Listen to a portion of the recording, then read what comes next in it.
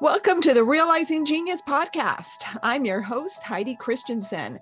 This is where we dive in each week to chat about parenting, education, and realizing our children's genius. I'm an educator with a background in individualizing learning, and I'm obsessed with helping people find and nurture that genius in their children and themselves. Let's dive in. Hi, geniuses. Today I have Andrew Chamber from Excel College, and I am so excited to talk to you today, Andrew. Hey, thanks for having me on. Yeah, now I have five boys, and my four older ones have already gone away to college. They've graduated from college, and my youngest is 17. And with everything that's going on in the world, um, I'm really concerned that I cannot push my child to go to college because I am concerned about what will happen to him in college, just because the most colleges are not supporting the values that I've tried to instill in my child. But then also it's just so expensive. And I don't want him to be saddled with so much debt. I mean, there's just so much going on that, and I've heard from so many other people too, that they're like in the same place. We were always told growing up, that's what you do is you go to college, but Yeah, now that's kind of been thrown in the air. yeah, Um, and I was really excited when I, took a look at your website, and Excel College really seems to meet the needs so that I don't have to be afraid to yeah, send my kid to your college. So, first of all, can you tell us a little bit about yourself and the college? And then let's dive in and talk about how you guys can help us out here. yeah, absolutely. First of all, the fact that you raised five boys, you're a legend. So I've got two Thank right you. now. So I might have to hop on with you later and get some tips. But Okay. that's amazing. And yeah, and so yeah, so my name's Andrew Chambers. So Excel College, we're here in Black Mountain, North Carolina. I've been here since 2017. My wife actually teaches at the college as well. That's how we met. Um, was both of us working here, and yeah, so our whole, so a little bit about my background. So I was a missionary for 7 years. And before that, I actually went to college at the University of Memphis, got a bachelor's degree in business. And I remember I was doing a lot of inner city ministry at the time and working in the marketplace, going to school full time.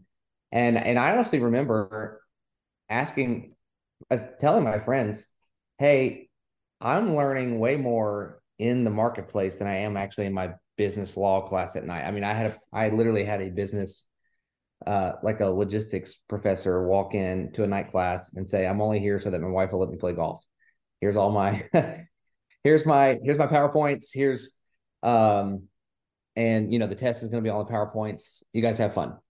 Um, and, and back then that was, in 2013, I graduated, and back then thinking, why am I doing this? But I have to, because I have to get that piece of paper, so that I can, get my dad always said JOB, so you can EAT, so DIE. And and so I gotta be able to get the piece of paper, but I feel like I'm not, why am I here? And and so, after being a missionary for a while and settling down in education again, what we've kind really our whole purpose at Excel is that, because when I was, and just another thing about my college experience is I had that junior professor in biology that was like, the Bible stupid. If you don't believe in this version of evolution, then you're not informed. And as a young Christian kid who hadn't done a lot of wrestling with my faith at the time, it actually did throw me off big time. And it was a couple of years of wrestling, even while I was in ministry, to actually really rebuild my relationship with the Lord. And that involved a lot of actually connecting with Him as a person, um, and not just like reading about Him, but actually getting to know Him. And so that really like kind of lit my fire around education again. And so here, what our whole thing is, as a parent, when you send your kid off to school, you should not be praying that they don't get hijacked. And that's the reality for a lot of parents right now. We meet parents at homeschool conventions all the time that are like, I'm literally praying because my kid's at X and X university and I don't want them to get hijacked. And so and so what we did was we built a model to where the students get educated and discipled at the same time. We think education and discipleship should go together. And our whole thing is about life transformation, not just about information impartation. And yeah, that's huge. I mean, so often, education is looked at as just, taking that information, like you had to check off those boxes to get that piece of paper. And I mean, I have 3 degrees, and I am the first one to tell you that my work in business taught me so much more, but I had to get those degrees to do what I had to do. I had to check off those boxes, jump through those hoops. And, and that's true. And that's what we, that's what we grew up being told. And it even got to a point to where, okay, now a master's degree is the new bachelor's degree. Like you have to have a bachelor's to go, then you have to have a master's to go. And I think that day is done. And honestly, yeah. And I think the day of the traditional 4-year school being the gatekeeper to the American dream is over. And if you look at 90% of jobs, they're wanting more of like, what experience do you have? And what is your character? What's on your resume more than do you have that 4-year degree? So a couple of years ago, and there's a lot of opinions about President Trump, but one thing that he did was he issued an executive order that actually told the federal government they were not hiring based on degrees anymore. They were hiring based on experience. And the federal government is usually behind the times, which I still think they are. But Elon at Tesla, IBM, Apple, a lot of these guys, they're hiring based off experience, not based on degrees. Mm-hmm. And so although we issue a degree, we've actually kind of gone outside the traditional accredited system and gone under the religious exemption route so that we could build a degree pathway that would allow us the character formation aspect, because we do that through the liberal arts, which we can talk about, but then also the skill training through apprenticeships. And so our whole thing is that the education system college was never meant to get into skill training. It was meant to produce wise and mature adults. But in the 1800s Industrial Revolution, when it got into skill training and started producing workers for the factories, that's when it got off course and then stopped producing wise and mature people, and also doesn't produce, we say it's the least effective and most expensive way to learn a skill. And I run our networking for our apprenticeship program. And when I ask employers all the time, what do you want from us? What do you want from our students? They said, well, we have to train them for our business anyway. So we want them to show up on time. We want them to be able to talk to customers well, to take feedback, and to have the character and integrity to sustain this job. And we're like, we can do that. So yeah. Now you mentioned liberal arts. That's something that I feel very strongly about, is that the classic liberal arts education is a fantastic foundation. Tell me about how Excel incorporates that into their educational design. Yeah, absolutely. So actually back in the day, we just had that liberal arts program, and we're just an associate's degree. And what we found is, the original purpose of college, like we were talking about, is to produce wisdom and maturity for the leaders of tomorrow. I mean, that's what it was for. And you got a liberal arts weren't something that you threw away on the way to your major. That's why we call them gen eds now, but we think liberal arts are actually essential to forming that wisdom and maturity and that character formation. And so we do our first phase of our program. We've actually built a curriculum where we do the liberal arts through the biblical narrative. And so we start with critical thinking, because you have to learn how to discern truth before you can actually start discovering truth. And then we go to theology, because theology is the queen of the sciences. And if you have, C.S. Lewis talks about, if you have bad theology, then you'll have bad philosophy. But if you have good theology, then everything else will follow. So we do one subject at a time, which is really unique. And so Um, we use the Socratic method for everything, which for listeners that aren't familiar, I know you're familiar, but for listeners that might not be, Socratic method is discussion-based learning where you actually use questions to pull out from your students to actually help them come to discovery together. And so what we do is we don't do lectures, we use original sources and texts. And so in theology, there's a question of the week for every week, and there's a question of the day, and we have readings around that question of the week and the question of the day. And so we might be reading Thomas Aquinas, C.S. Lewis, Bertrand Russell, and Plato all in the same week. And so students can actually learn to grab from different viewpoints, but at the end of the day, lay a biblical foundation for what is good, what is true, and what is beautiful. Like, what does God say about this? And so then when you get into, so our first question in theology is like, is God even real? Because you got to answer that first, you know. And your second question is, okay, he is real. So what's he like? Okay, well, we think he's good. So what's his problem?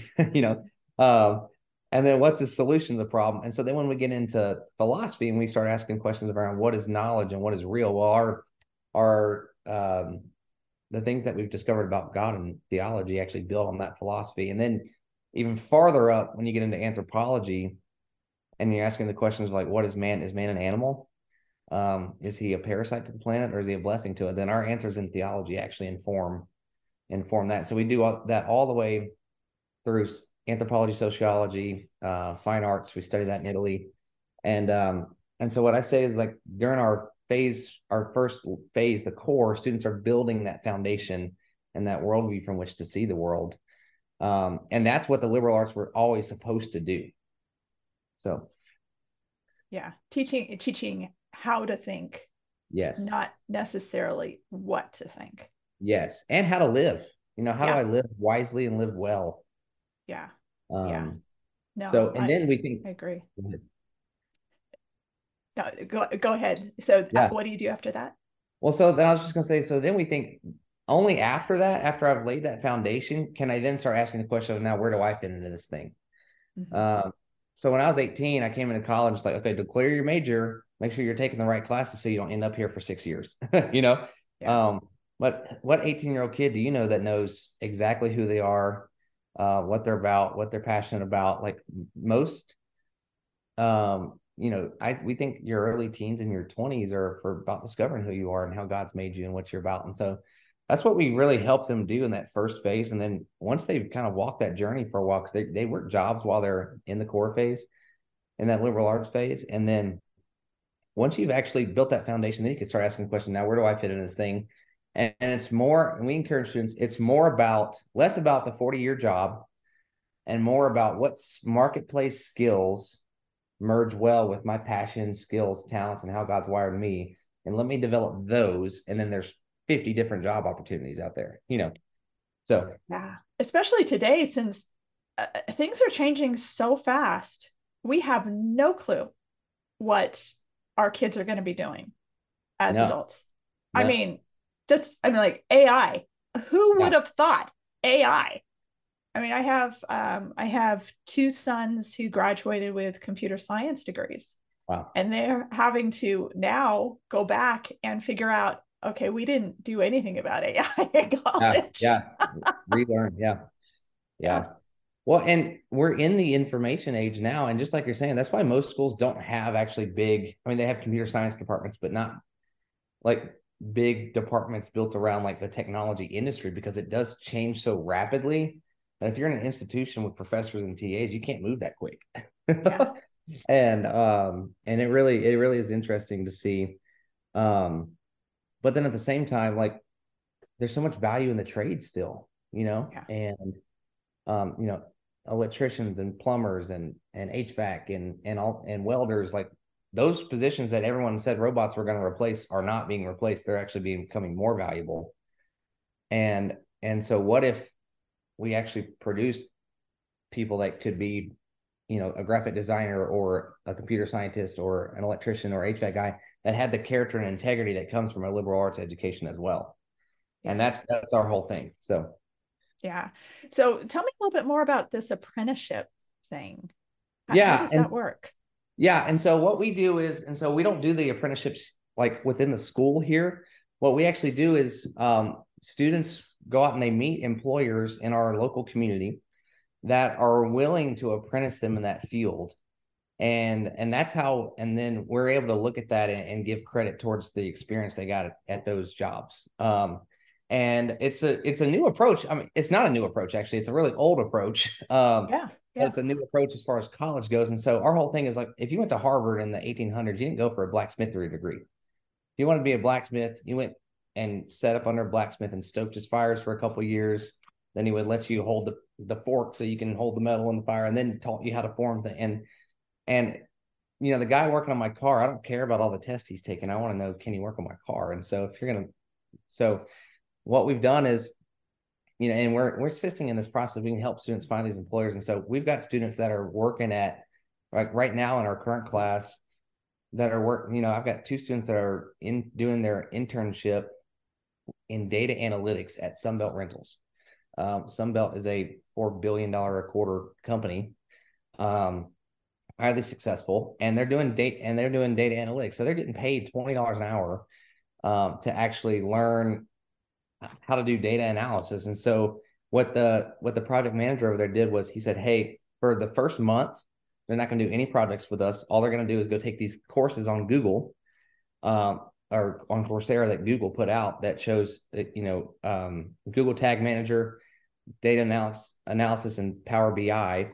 And then once they learn those, then I can start putting them on projects. And so they did. So they went and took those courses for a month. And then now they're on projects. And so they actually just were in Charlotte last week for the company fiscal year-end review. And they're literally, I mean, their job is to like actually look at Sunbelt's website, pull a bunch of data, build a story out of it, and then recommend changes for it. And those jobs come out making $80,000 a year.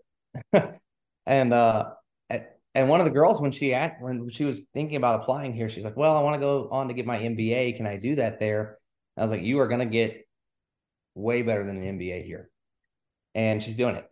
And it's, you know, we got people doing that. We got people doing culinary arts and machining and welding and community and program development, and just all these different positions where employers, because here's the thing for an employer, you got to train them anyway. Even if they went to school for it, you still got to train them. And if they have debt, then they feel entitled to a certain pay base because I spent all this money over the years to get that. And so for us, they don't have that debt. And so you can actually pay them, you know, a reasonable amount and pay them well still, but amount that's more reasonable for employers. And they're starting from a character level where they're easy to train, but they also don't have to unlearn a lot of things coming in. And so it's been great for our kids and for employers we're working with too. So okay, so you have a bachelor's program. What is the degree that kids get? Yeah, so that's a good question. So it's one degree. It's a bachelor's in religious studies, integrated economy, and critical thinking. But then they get an emphasis in whatever field they want to go into. So everyone gets that liberal arts together. They go through it in a cohort model. They walk through as a unit, and that's how you build that, you know, momentum and Socratic discussion.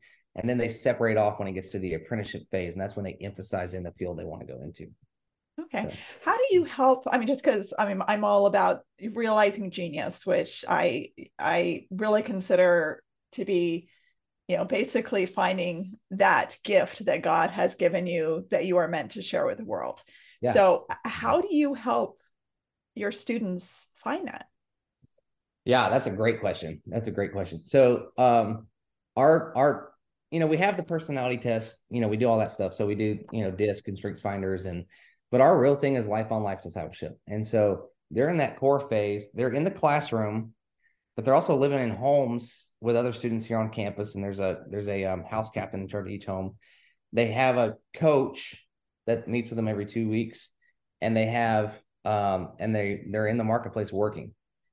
But throughout all that, they're in the context of community. So they're doing life with our faculty and staff. I mean, you know, my wife and kids live here on campus. All of our faculty and staff live here on campus. And so we really built this environment where we can actually do life together. And just in the context of that, you start really being able to observe people. So the girl that's, you know, Emma, that's doing data analytics, she wants to be in business management. And she's going to have a great future there.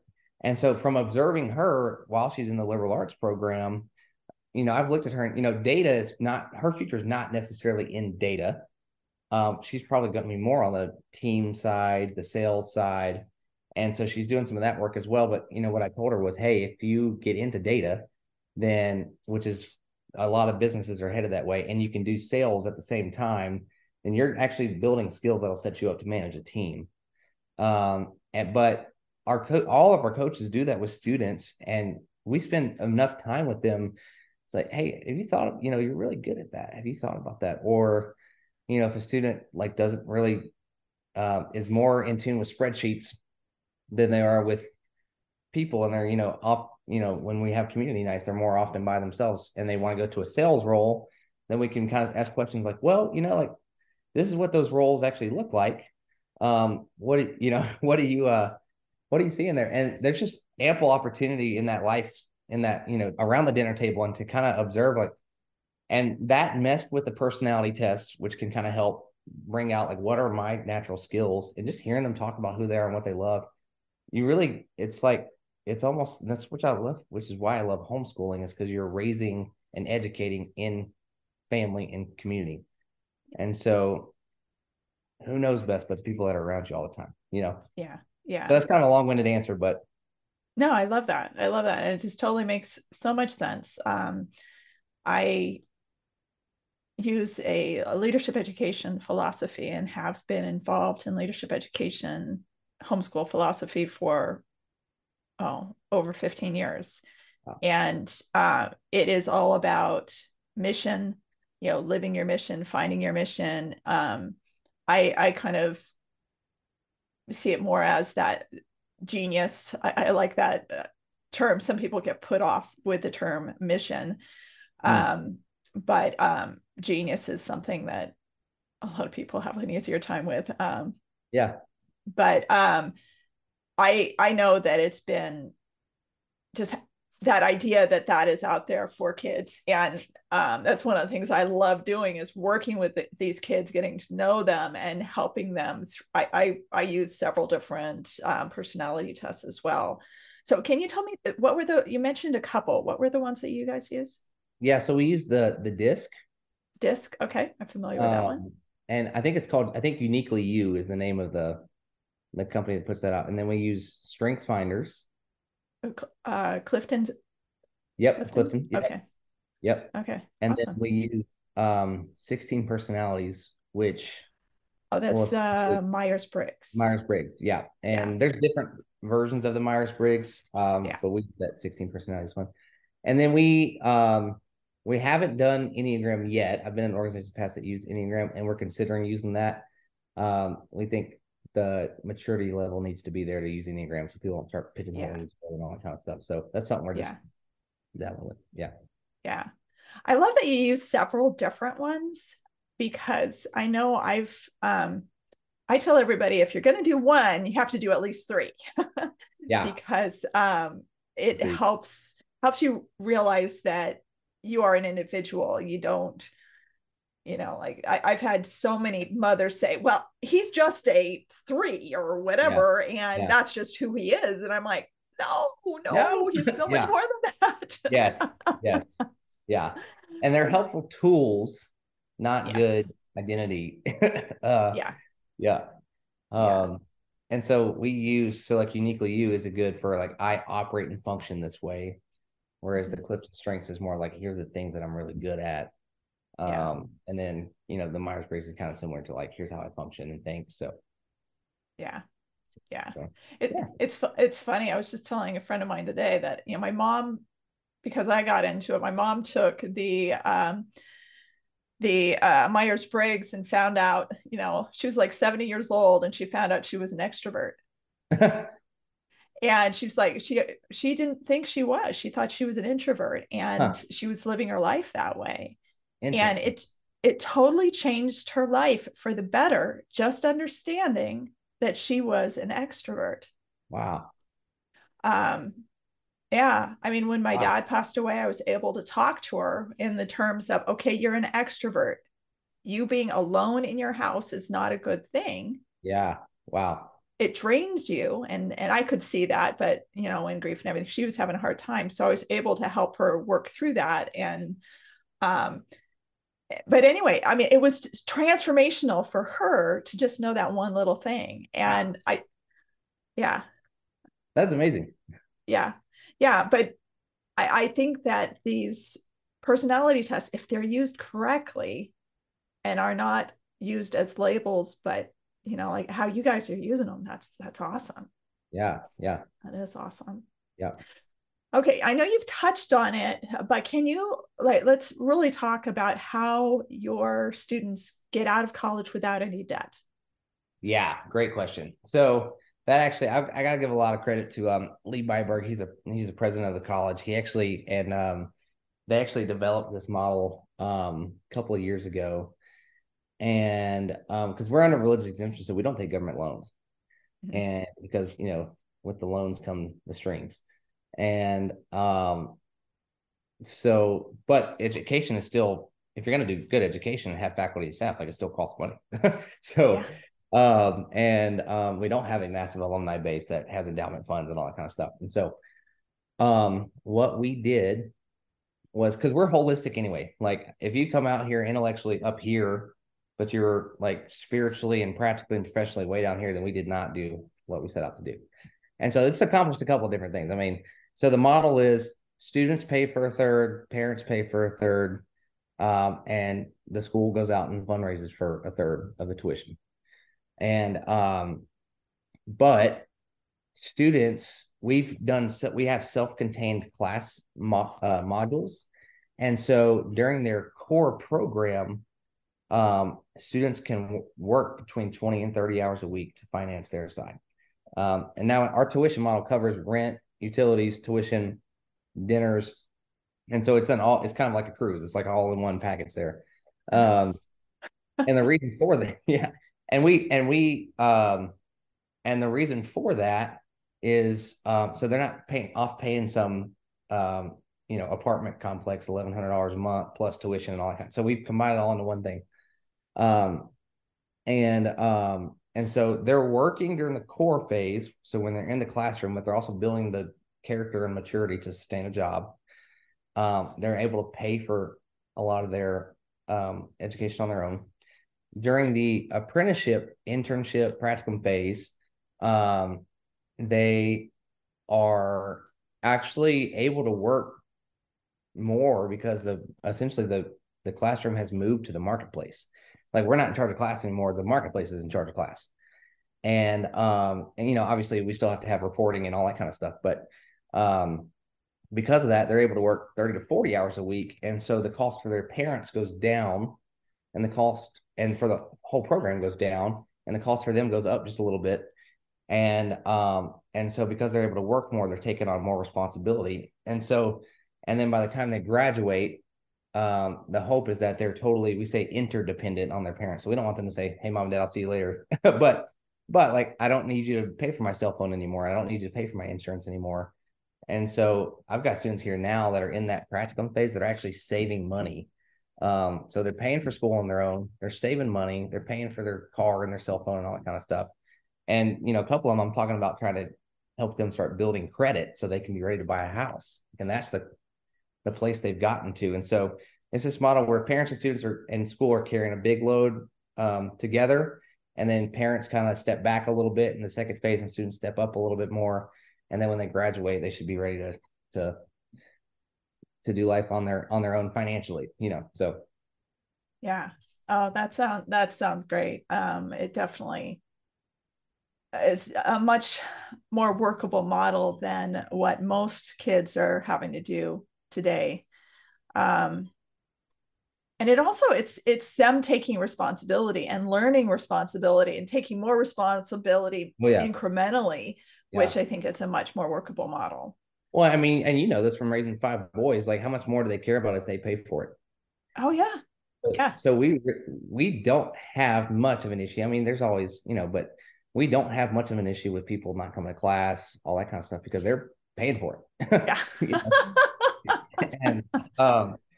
and yeah, so it really helps a lot. And so, and during that, and building that work ethic. So by the time they're getting to the apprenticeship, they're not having to worry about building work ethic anymore and showing up on time. They've already figured that out. Now they're just focused on actually learning the skills. So yeah. And our, over 2.5 years. So our degrees, not 4 years, it's 2.5 years. And they work because they work for the summers instead of having a long summer break. They have week-long semester breaks. And so our degree is about $51,000 over 2.5 years, which is about a third of a state school 4-year program. But I think like 23, 24 of that is actually made by the students while they're here. Oh, wow. So it really does kind of make that a lot more approachable. So yeah, and by going year round and having it be much shorter, because I mean, most people think, oh, it's a 4-year degree. Yeah. But I mean, if you go to a state school, you can't get the classes. It's like more like 5 or 6 years. Yeah. Yeah. I mean, and you're only in school 7 months out of the year, Yeah. Yeah. So for us, if we're trying to help them healthily transition into community and the marketplace, we don't want to pull them out and send them home for 3 months and say, like, hey, sorry, employer, sorry, all the, the soccer team that they're coaching, and sorry, all this kind of stuff. Yeah. And so they stay in and really invest here in Black Mountain. So, I mean, I tell people all the time, you can probably go to Black Mountains right outside of Asheville, North Carolina. You can maybe go to, and it's booming tourist town. We're thrilled to be here. It's a lovely community. And you can maybe go to 5 or 10 businesses in the whole town and not see one of our students working there. And so that's important too. It's like, we're not kind of off in the middle of nowhere with the community doing our thing. We're actually like involved and engaged in the life of the city, which is a big deal to us. So, yeah. Yeah. Well, how many students do you have? So right now we have about 60 on campus. Okay. So the last class was our first full-on bachelor's class. And so they'll be graduating next spring. We have our first full-on bachelor's graduation in June. That was from some previous students that chose to go on through with it. And then in this next class, we're actually expecting to recruit 50 to 60 more students. So we'll be about in between 110, 120 on campus. But that's actually what I tell people too, is for us, if you're going to do life transformation and true education and discipleship, it's got to be small enough to where you know each other. Right. And so where we're at here, we're never going to grow past 120 to 150 students on campus, and we don't want to. And so the model of expansion is actually to plant elsewhere. Once we have the leadership that can sustain that. So. Okay. So when does the school start? Because it sounds like, I mean, you have to have like cohorts if it takes like 2.5 years to get through. How does that work? Yeah, great question. So we start a class every September. And so the first phase is September of 2023 until December of 2024. And then they'll start phase 2 in January of 2025 and go until March, April of 2026. So okay. Yep. Okay. Yep. Awesome. So then they'll, on the way, they'll overlap with 2 other classes, but that start in September. So okay. That is really cool. I love that. So yeah. Cool. Well, Andrew, we've kind of run out of time, but this has been so awesome. I am so grateful that you came on, and you're kind of giving me hope for the future of higher education, because to be honest, I was like ready to give up on it and tell everybody just figure, yeah. Don't give up. Yeah. And that's our whole thing, is like, if industries don't change, they will be disrupted, and it's time for something new. And that's where we think our space is right now. And so we want to not do the old way of doing things. We want to do something new, but we still think that journey of progressing into adulthood, some used to call it college, is still important. And so there is hope. And so, yeah. Thanks so much for having us on. Yeah, no, thank you. Thanks so much for tuning in to another episode of the Realizing Genius podcast. Head over to realizinggenius.com/podcast for all the show notes and links, and to share your ideas of anyone you would like to have me interview. Have a wonderful week realizing your genius.